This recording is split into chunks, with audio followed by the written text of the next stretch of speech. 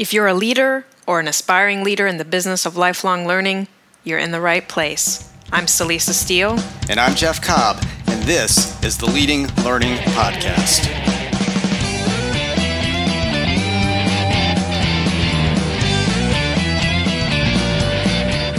Hello and welcome to episode 136 of the Leading Learning Podcast. In this episode, we talk with Dr. Michael Allen. That's likely a name familiar to many of our listeners, as Michael is the author of the widely read Michael Allen's Guide to E-Learning, and he's also the namesake of Allen Interactions, one of the oldest and most widely recognized e-learning design and development firms. But before diving into the conversation with Dr. Allen, we want to be sure to acknowledge our sponsor for the second quarter of 2018. And that sponsor is Review My LMS, a collaboration between our company, Tagoras, and 100 Reviews, the company that's behind the very successful Review My AMS site. As the name suggests, Review My LMS is a site where users can share and access reviews of learning management systems, but in this case, the focus is specifically on systems that are a good fit for learning businesses, meaning organizations that market and sell lifelong learning. Contribute a review and you'll get access to all existing and future reviews, and there are already more than 100 on the site. And if you don't have a review to contribute, there's also a subscription option. Just go to reviewmylms.com to get all the details. For our resource for this episode, we're going to point you to the eBooks download page of the Allen Interactions website. There you'll find a wealth of free eBooks covering titles ranging from A Bite-Sized Guide to Microlearning, to 6 Rules to Designing E-Learning for Maximum Motivation, to 3 Essential Design Elements for Creating Engaging E-Learning Games, and many more. These are really practical guides that will help you with both your e-learning and your broader learning initiatives. So to find out how to access those, visit the show notes for this episode at leadinglearning.com/episode 136. Now, Jeff, there are few people who have longer and deeper experience with technology-based learning than Dr. Michael Allen. I'm sure he had many interesting things to say. He did indeed. Dr. Allen has been there since the earliest days of computers playing a role in learning, so he had great stories to share as well as really useful perspectives on how things have changed over the years and how we might best focus our efforts right now. We discussed topics like game-based approaches to learning, but also the design of learning in general. And in fact, I think one of the most valuable parts of the discussion is when Michael discusses the 4 components of any effective learning experience. And listeners will definitely want to pay attention and take notes on that. The last thing I'll mention before we go to the interview is that Michael he's just a pleasure to talk to. You get the sense of somebody who truly loves what he does, enjoys talking about it, and wants to help others with his knowledge. I really enjoyed the conversation. Well, I look forward to hearing that conversation, so let's roll the interview with Dr. Michael Allen.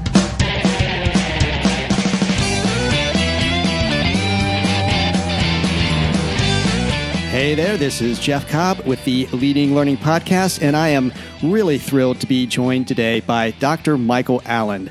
Michael Allen is the founder and CEO of Allen Interactions, and he's been a pioneer in the e-learning industry since 1975. He has nearly 45 years of professional, academic, and corporate experience in teaching, developing, and marketing interactive learning and performance support systems, and he's the author of 9 books, including the widely read Michael Allen's Guide to E-Learning, which is now in its 2nd edition. And I could go on and on with accolades and honors and degrees that Michael Allen has earned, but I think I'll sum it up simply by saying that, like so many people, when I think of e-learning, I think of Dr. Michael Allen. So, Dr. Michael Allen, welcome to Leading Learning. Well, thanks, Jeff. After that, I can hardly wait to hear what I have to say. Well, I know we've got audience members who are going to be really excited that we've got you here today. You are, if there's such a thing as a legend in the world of e-learning, I think you probably are up there at legendary status at this point. And oh no, I just don't give up. That's all. Well, there you go. And that's actually kind of where I'd like to start with the questioning on this is. You clearly have such a passion for e-learning. I mean, you got into it early. You've been doing e-learning and I should say learning in general, interactive learning for a long time now. And you really seem to be almost on a mission in many ways, or I get that sense, when I read your writing. And I'd love to know, I'm sure listeners would love to know kind of what's driving that. And maybe as a follow-on question, how is the world going to be a better place if, and I should say when, you are successful? Thanks for the optimism. I appreciate that. Yeah. I am an educational psychologist, come from a family of teachers and psychologists. And people do ask me, what was the inspiration that started you on your mission? And I have to say that it was probably poor teachers. 'Cause I had some, I had some really good ones. There was one that I actually had in junior high that was so stern that we expected at least one or two kids to be in tears before the end of the period. Was an English teacher. And he was fired at the at the end of the year. But my classmates and I are online with each other using all the social technology, all these many, many years, more than 50-year reunion has passed and everything. But we all still talk about him, which is really interesting. Huh. And one of the things that's fascinating is that we probably learned more from him than anybody else that we had. And I can talk about intransitive linking verbs, and I can still tell you how to diagram a sentence and and things that he drug us through painfully.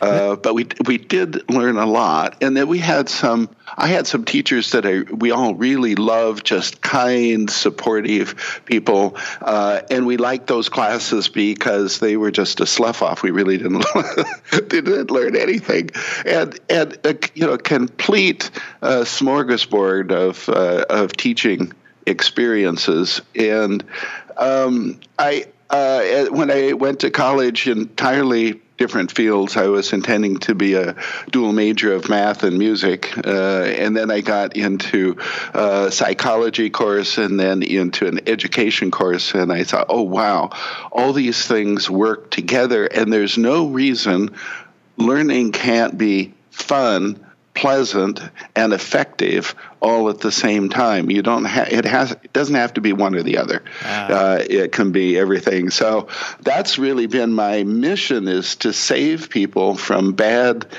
learning experiences. And as I often put it these days, time is not refundable. So if you're spending your time in a course of instruction that's not beneficial, you can't go to the front desk and say, this didn't work for me, I'd like my time back, right?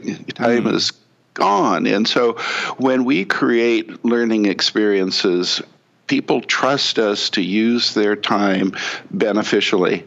And that's a big responsibility, but I think that's a responsibility we as trainers and educators have to take. And so I have this mission of no boring learning experiences, and I think people really need, when they're designing and creating instruction, to put themselves in the learner's shoes and think, is this something that's really beneficial? In fact, I sometimes ask audiences, how many of you would opt to take the training or the education that you're developed over any other way of learning? And quite often, few hands go up. It's a very revealing question, yeah. Isn't it? Sometimes a few hands go up, and then as we're counting, I see them kind of slink back down again as they think about other ways to use that time more beneficially. So we need to not just be in a rut and do what we've always done, but think carefully about what would be the optimal way for a learner to gain these skills and insights and not waste their time. Well, I love that perspective that time is not refundable, which is just so true. And it sounds like you had the harsh learning experiences that were effective, but they were harsh, and then you had the pleasant learning experiences that were pleasant but not so effective. And of course, your argument is they can be both. You can have fun learning and actually learn something in the process. That is right. Well, excellent. And I think if and when you are successful, as we're talking about, that's what we will see in the world is, people will actually elect to take the training that they're creating, and all of us will just have a whole lot more fun actually learning in life. Yeah. Because learning at its essence is rewarding. So we've got this rewarding ingredient in what we do. It's just that we tend to overshadow it with pain or boredom. So it can't get through. Definitely. Well, and of course that has, I think, in my experience at least, been a particular affliction of e-learning.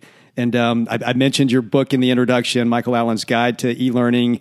You've been so tuned in to what's possible online for so long now. And I'm wondering, from your perspective, how have things changed for the better with e-learning? I mean, where have you seen some of the most important advances or at least potential advances occur over the years? That's a really interesting question because, there are usually two sides to everything. And yes, I was doing some e-learning programs in the 60s, actually, the late 60s, but, a long time ago. And the technology that we had to use was certainly primitive by today's standards in every way. So we had we didn't even have graphics or pictures. We only had text, and we only had one color of text. And we had no animation and audio or so forth. So we didn't have low-cost networks. So you had to distribute the programs physically somehow. And things we take for granted, people today can't even imagine not having. Right. And yet some of the most spectacular learning programs I've ever seen were developed in those times when the technology was so restrictive, but the instructional design was so on point that even when years back when we had radios that stood on the floor and took up a lot of space, people wrote and produced audio programs that were suspenseful, and we tuned into them every week, and you couldn't wait to find out what was going on next. You can really engage an audience with very little technology if you do things right. But we wished for all the things that we have today, networking and fast processing and voice recognition, and it just goes on and on and on. Everybody takes for granted that you can integrate video now and so on. So everything we wished for has become available. And yet I think the general quality of e-learning programs has diminished over this time. It's not improved. We've just relied on the novelty and capabilities of the technology to carry us through. Right, yeah. Yeah. It seems like technology has become kind of a crutch in a lot of instances. It really has. It really, really has. And in fact, in a way, it's harder because the expectations have risen that you will use all this technology to create the learning experience. And you may be judged just kind of by its cover is using all these fancy things. But the heart of it is always the learning experience. And, that's what I've really been focused on in recent years and was the heart of the Guide to E-Learning, which is, has a subtitle that says they can be both fun and effective. Right, and they can be. And so what's an example that you can offer, and it may come from Allen Interaction's own work or from other places you've seen where e-learning really has just realized its potential, just like a shining example in your mind of great e-learning? Sure, and there are there's a bunch of them.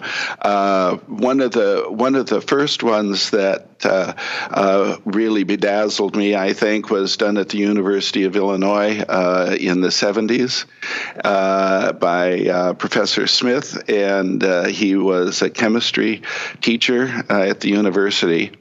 And he created a laboratory simulation where you had to set up all the equipment and do the experiments online, and you would see the consequences of what you did. Huh. So, if you overheated or if you put the wrong chemicals together, either nothing happened or all the way up to an explosion or something. But you were free to try everything you wanted. And to me, that's one of the spectacular things about e-learning is that because we can't learn a group of people. Every individual has to do the learning themselves. Mm-hmm. If you can allow people to not only experience doing things right, but experience doing things wrong and see the consequences, you get a much deeper knowledge, and it's firsthand experience. If you're selecting the chemicals, if you're measuring the chemicals, if you're putting them in the beaker and you're stirring them around or whatever you have to do, those become meaningful and memorable learning experiences. And so although that was done very early, and again today we would say it was pretty primitive, he did have some basic graphics. He did have a touch screen to work with, and so you could slide things around and do them more naturally than typing in verbal instructions. I think everybody who's gone through his material will remember it until the day they die. And one of the signs to me of good design is what people do after they've gone through a course or a module instruction. Do they think, glad done with that? Glad that's over, yeah. Right? Or do they ask their friends to come over and try it too? Say, come on, you got to look at this. Or do they themselves think, I want to try it again? And there's another program. It was employee advisory resource program that was teaching managers how to use this corporate benefit to help employees who need various assistance that may be very, very personal, but impacts their work life. And so it's done as a simulation where you're a manager and you have 5 or 7 direct reports. And you start out by one of your people saying, I'm late again today. I'm really sorry. And you have a set of questions to select from to create a dialogue between them. And at one point, this employee asks, it would really be helpful if you could give me a wake-up call each morning because I seem to have trouble with my alarm clock. And you as a manager can decide, sure, I'll give you a phone call, or decide, this person really needs the help of the employee advisory program and send them there. And so you go through a year, your employees, some of them lose a spouse to cancer, and some of them have alcohol-related issues and so on. And you need to decide what you should do as the first representative of the organization that you work for, or when you should bring in additional help. And a lot of times, intuitive responses are not the best responses. And so that's what this program teaches you, is to think through these particular criteria and decide how you should act. It's a fascinating program. And what happens when people are done with that year is the telling thing, I think. And that's that most people do the best they can and make mistakes through that first year. And then they go through that year again, trying to make no mistakes. And what's fun is if you head problems off early, the year gets easier for you because those problems don't escalate. And so you find out that being responsive, being on top of things early makes everybody's life better. And that's one of the lessons they want you to learn.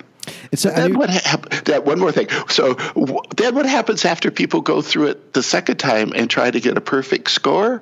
They go through it again. I mean, many do. It's like 30%. But many people go through it again, and they make every mistake they can think of because they want to see what the consequences of making mistakes are. Interesting.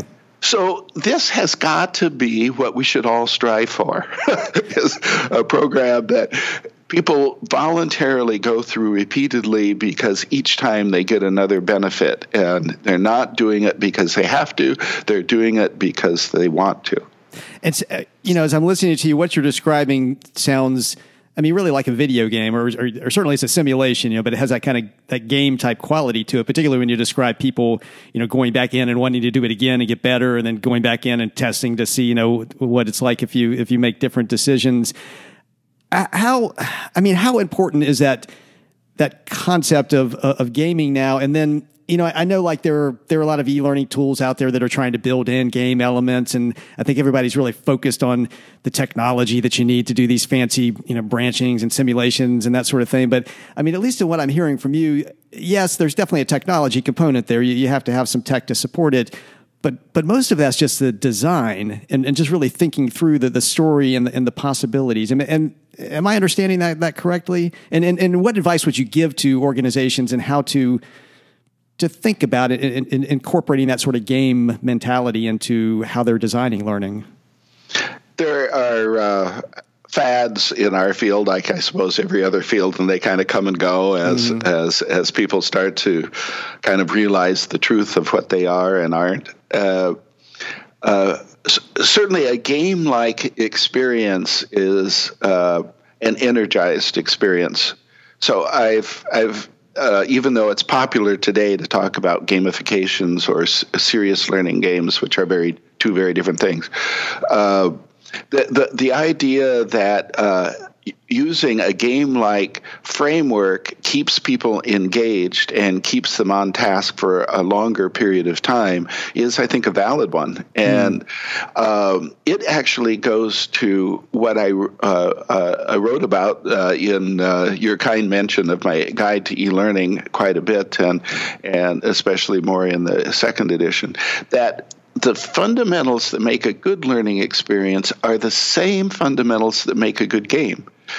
So they're much more similar than they are different things. Now, you can certainly have a game that doesn't teach anything, and you can certainly have instruction that isn't any fun. And we've seen a lot of experiences where people have tried to put the two together, and instead of keeping the fun and the impact, they've lost both. Right. That's neither, So one has to really know kind of what you're doing and be thoughtful about it. But if I can mention CCAF as a fundamental concept, I think it might help.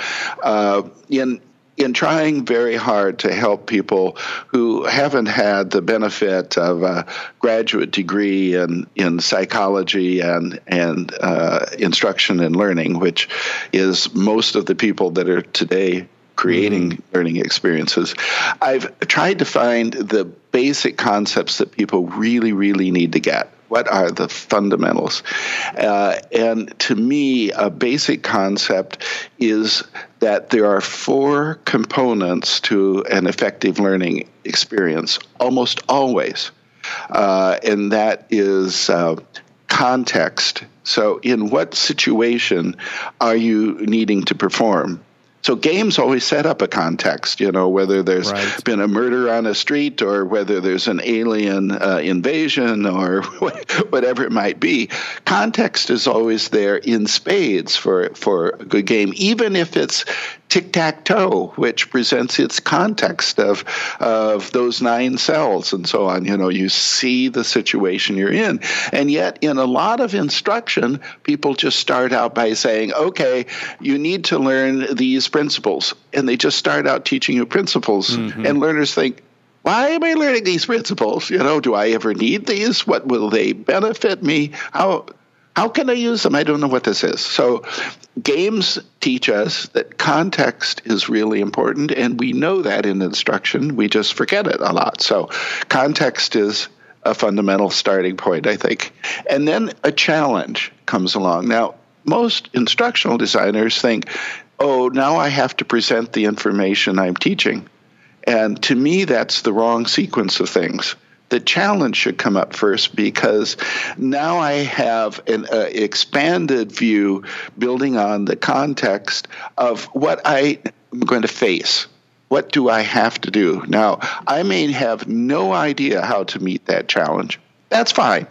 But if those are the challenges that I am being taught to meet, I want to see what those challenges are as early as possible so I can start using my whole brain, building up my expertise to take on exactly those kinds of challenges. So challenges wake you up, they focus you, and they may very well make you realize you need help. Now, I should say on the side, if you don't need help and you can meet those challenges, then you don't need to spend more time being taught because you already know how to do that, And so since time is not refundable, if you don't need this instruction, you should exit. Go use your time beneficially somewhere else. So, well, that's great. And then having the challenge up front makes that clear to you. So it does. Yeah. So if you already know this stuff and you can demonstrate your ability, everybody wins, and you go on the job and do your value creating stuff. So anyway, again, there's no problem of seeing these two components in games. We just also need to see them in instruction. So the same thing. Then activity. So CC, context, challenge. A is activity. Now I need to do something. And a multiple choice question is not what most of us do in real life during the day, right? So those are not really good learning structures, So what we need to do is, as openly as possible, give people actions or gestures they can use to tell us what they would do in the face of this challenge. And if they can't do it, then they should ask. If they don't know they can't do it and try and fail, then we know what instruction we need to give them because we've seen how they fail. So the activity is really critical, and just asking somebody to recognize a correct answer is generally a very, very poor way of going about it. In fact, there's been so many courses that I've been asked to look at where I know nothing about the content, but I can meet the challenges because they're presented to me as multiple choice questions, and you can do well enough on many multiple choice questions to get enough correct answers to make it look like you really know what you're doing. When in fact, at the end of this, I think, well, I got a certificate or congratulations, and I don't know really anything about this. Right? So it's the activity. Then finally, the feedback. To me, the feedback that makes the most difference is not somebody telling me, Michael, that was good and you're right, or Michael, my goodness, wrong. It's the feedback that shows me the consequences of what I did. So if I did things well, I want to see the happy outcomes. If I didn't do things well, I want to see the consequences of not doing things well, because it's going to help motivate me to learn what I need to and avoid those consequences. So games and good instruction to me really are built on the same fundamental components.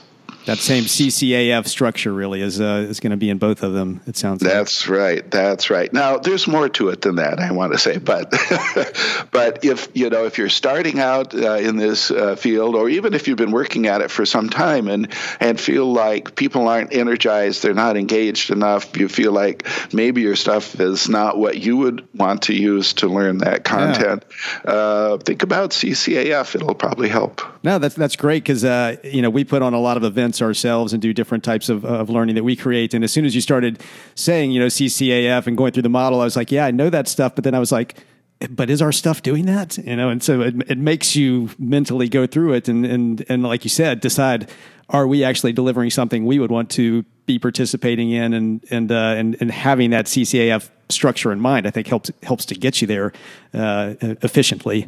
So that's great.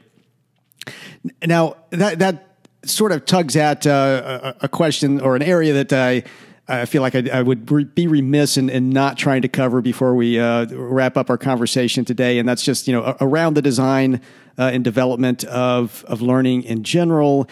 And one of the things that you're known for, in addition to your e-learning guide, is the concept of successive approximation when you're developing learning experiences. So you're trying to get to CCAF and make sure that you're doing it well. And you've stood that in contrast to the traditional ADDIE model, the analysis, design, development, implementation, evaluation that every good instructional designer has been well versed in. I think as part of their education. Can you talk a little bit about successive approximation and maybe say what it is first for listeners who may not be fully familiar with that and why that's a better approach than the traditional ADDIE approach to designing and developing learning? Sure. I appreciate the opportunity to do that because I think it's a very helpful methodology. I used to teach ADDIE at the university and schooled my graduate students on it as well and applied it in teams that I ran. It's logical. It makes a lot of sense. It's hard to argue with, except that when I looked at the outcome of using that process, I too often found that the learning experience was dreadful. It probably was well-sequenced content, and it was probably not only accurate but thorough. Everything you need to know is in there, which is something that ADDIE stresses. But when I talk with teams who use the ADDIE process and ask them how they would judge the final product, and I would ask them individually, not in a group. That's probably important, yeah. Right. And I did do studies on this over some years. I'd find that often nobody who was on the team thought the final product came even close to what they thought it was going to be. They had higher expectations, higher hopes, and yet they saw so many of those hopes and aspirations compromised because, we don't have time for that, the budget won't allow it, or somebody didn't understand it, the programmer, developer, or artist, or writer, whoever it was, kind of went off on their own tangent, which isn't what I thought we had agreed to, and so forth. They're just myriad explanations, but the thing that was common so often was that people were disappointed in the output of the process. And so I thought there's got to be a better way that we should. So what are some of the faults with this and why is it not happening? Well, as you could probably tell, my focus is always on the learning experience first, whereas ADDIE tends to be on let's get the content all clarified first. I obviously you have to have a clear picture of the skills and knowledge that you're trying to impart. So, I believe in writing your objectives and figuring out what you want. I also believe, however, that some of those things, even your ultimate goal, might properly be modified as you go. So the idea that you're doing this all in one single pass and nailing the content first and then nailing the platform of delivery and nailing the media and so forth in one pass, I think is part of the problem, is that you need to look at this thing you're molding repeatedly and think, is this getting me to where I want to go? And so an iterative process started to emerge in my mind. That perhaps came from when I'd interview subject matter experts and they'd tell me, something critical was really left out of this program. As I'm running through this as a student would, I'm realizing we haven't explained these really important things. I said, wow, did you tell people that? They say, well, nobody asked me. Well, who would ask you about that? Because you're the subject matter expert, And so even the subject matter expert needs to have a chance to look at what we're building as soon as possible to get a confirmation that they have imparted all of the proper content. And they'll sometimes say, I put too much in here, this is taking too long. Those things are really not fundamental, but I left out a couple fundamentals. That's the experience you want to have for them. And everybody else on down the line, the instructional designer would say, I thought I had some really clever activities put in here, but when the people who actually built them and developed them got them done and I see the program, I think, oh, that doesn't work.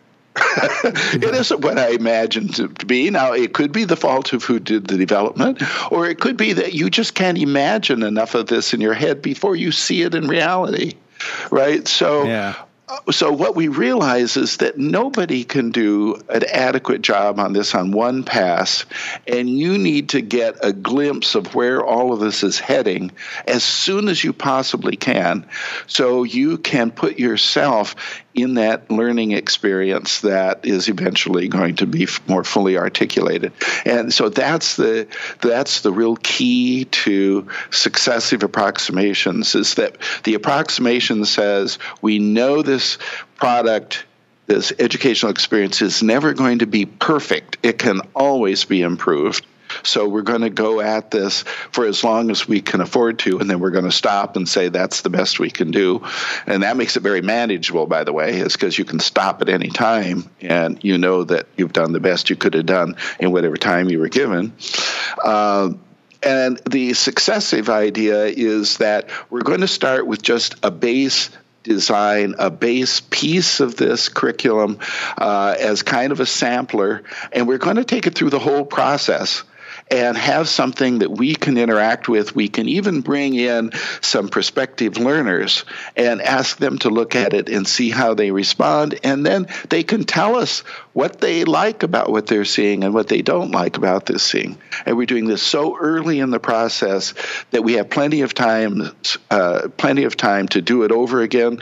I recommend that you plan on throwing out completely at least 2 attempts before you build on a third one and take it to fruition.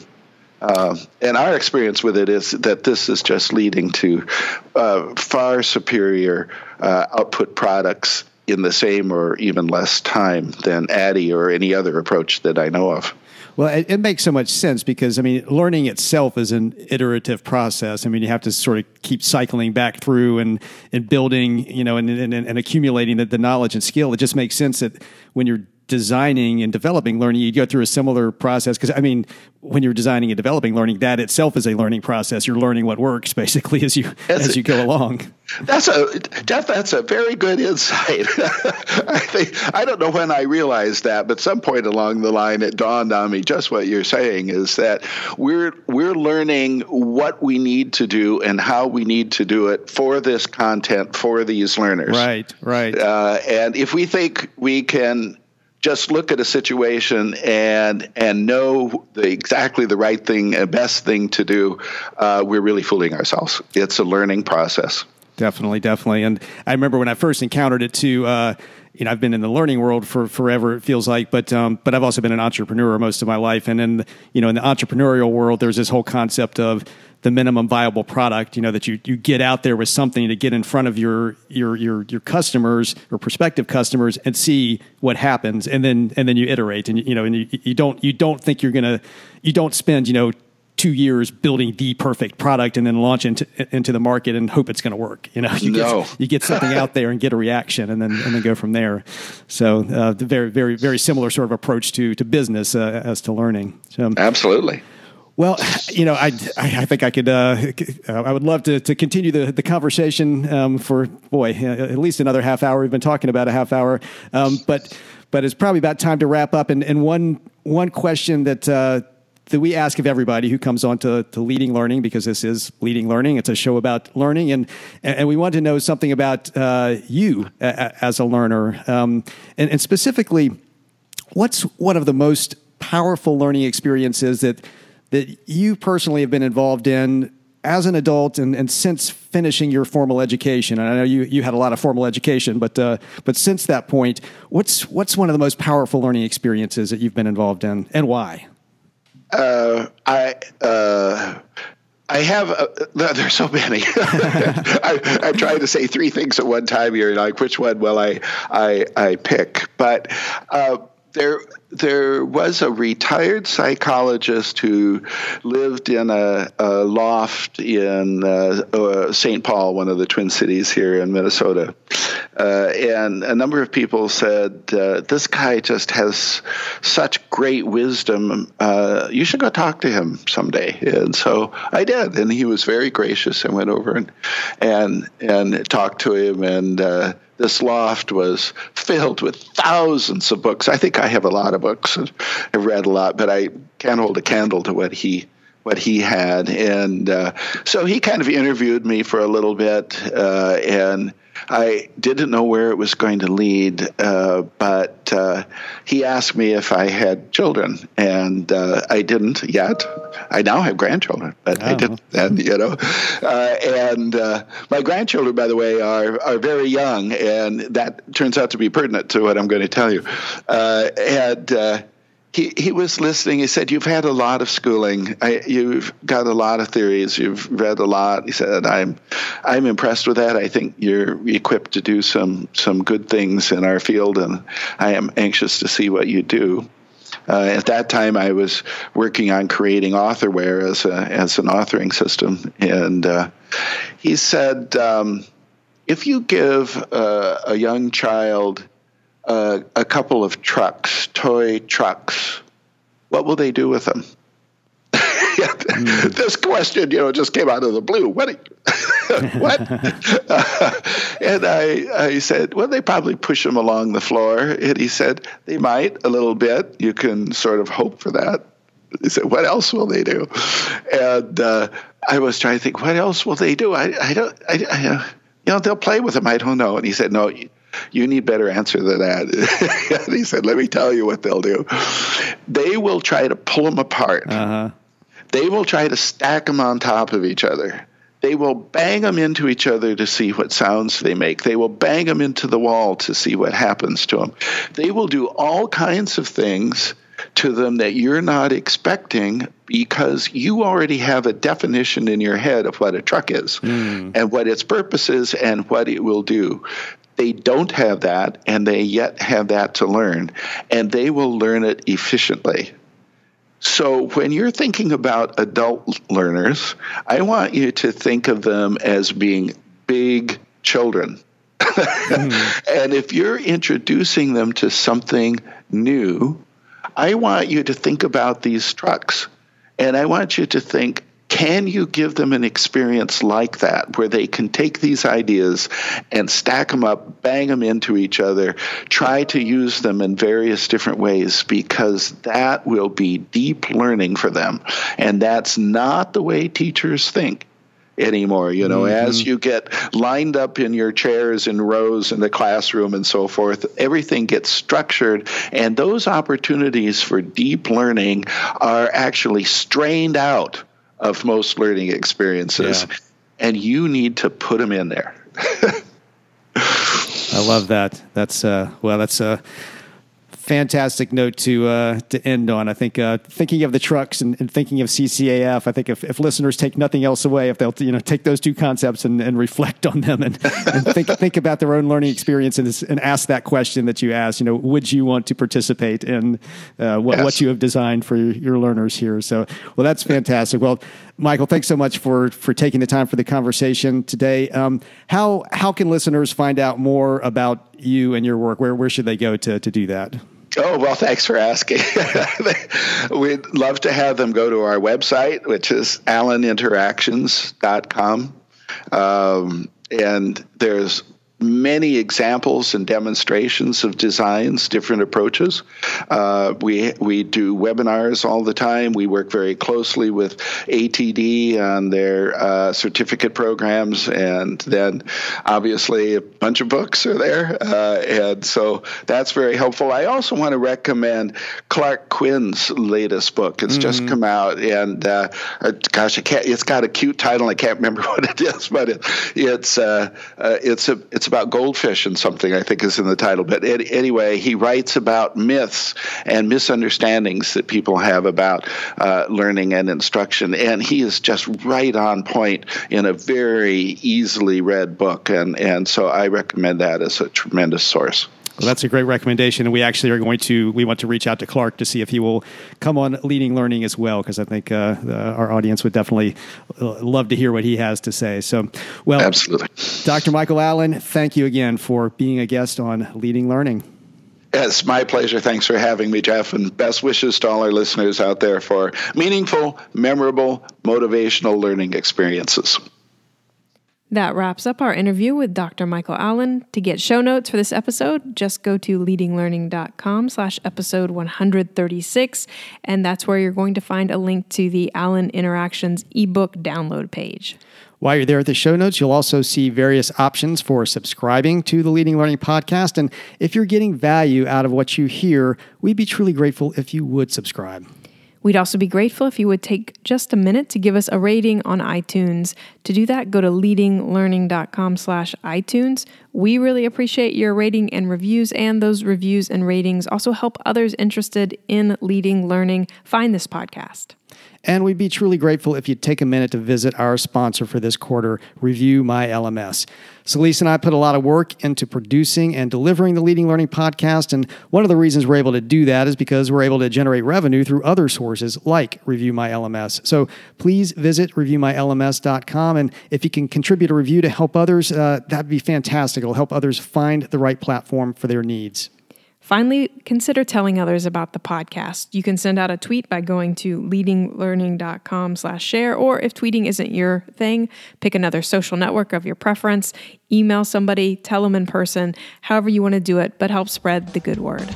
Thanks again, and we'll see you next time on the Leading Learning Podcast.